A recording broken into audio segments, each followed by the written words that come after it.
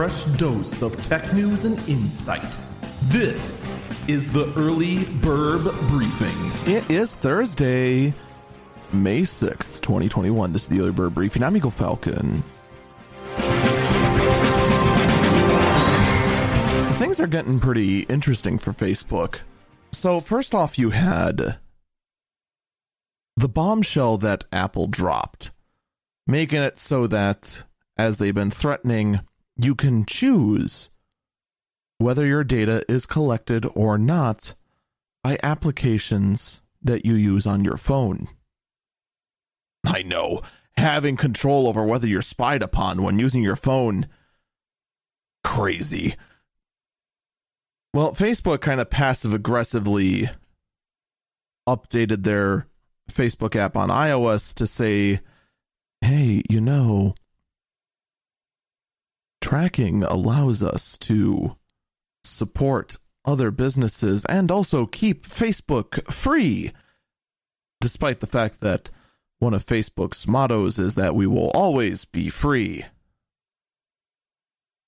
I only point this out because, of course, Facebook has a model that doesn't need to do the level of spying that it does. It's just that Facebook goes above and beyond, and then on top of that, does what they do poorly, and then leak everything in addition to selling your data and gathering a whole bunch of your other personal details about you without your known consent. But they have your legal consent because you signed, or just not even signed, just clicked the I agree box on that 10,000 page EULA you didn't read. Despite the fact that, you know, they could just sell ads based on basic information, but I digress. And then you have the stunt Signal pulled. Signal bought a lot of ad space on Instagram. Instagram, for those who don't know, is in fact owned and run by Facebook.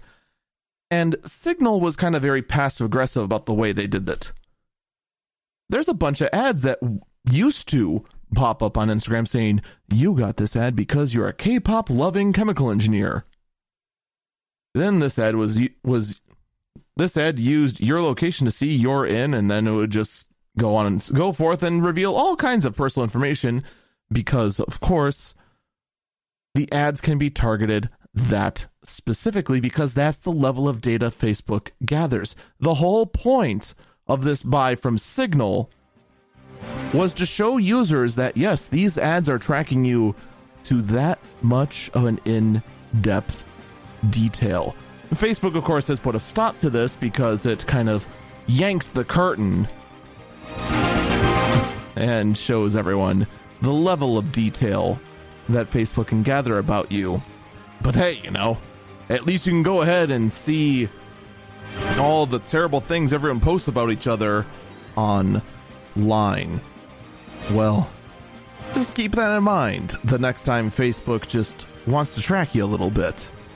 A lot of detail can be tracked on the internet. That's going to do it for me. Stay safe and stay healthy.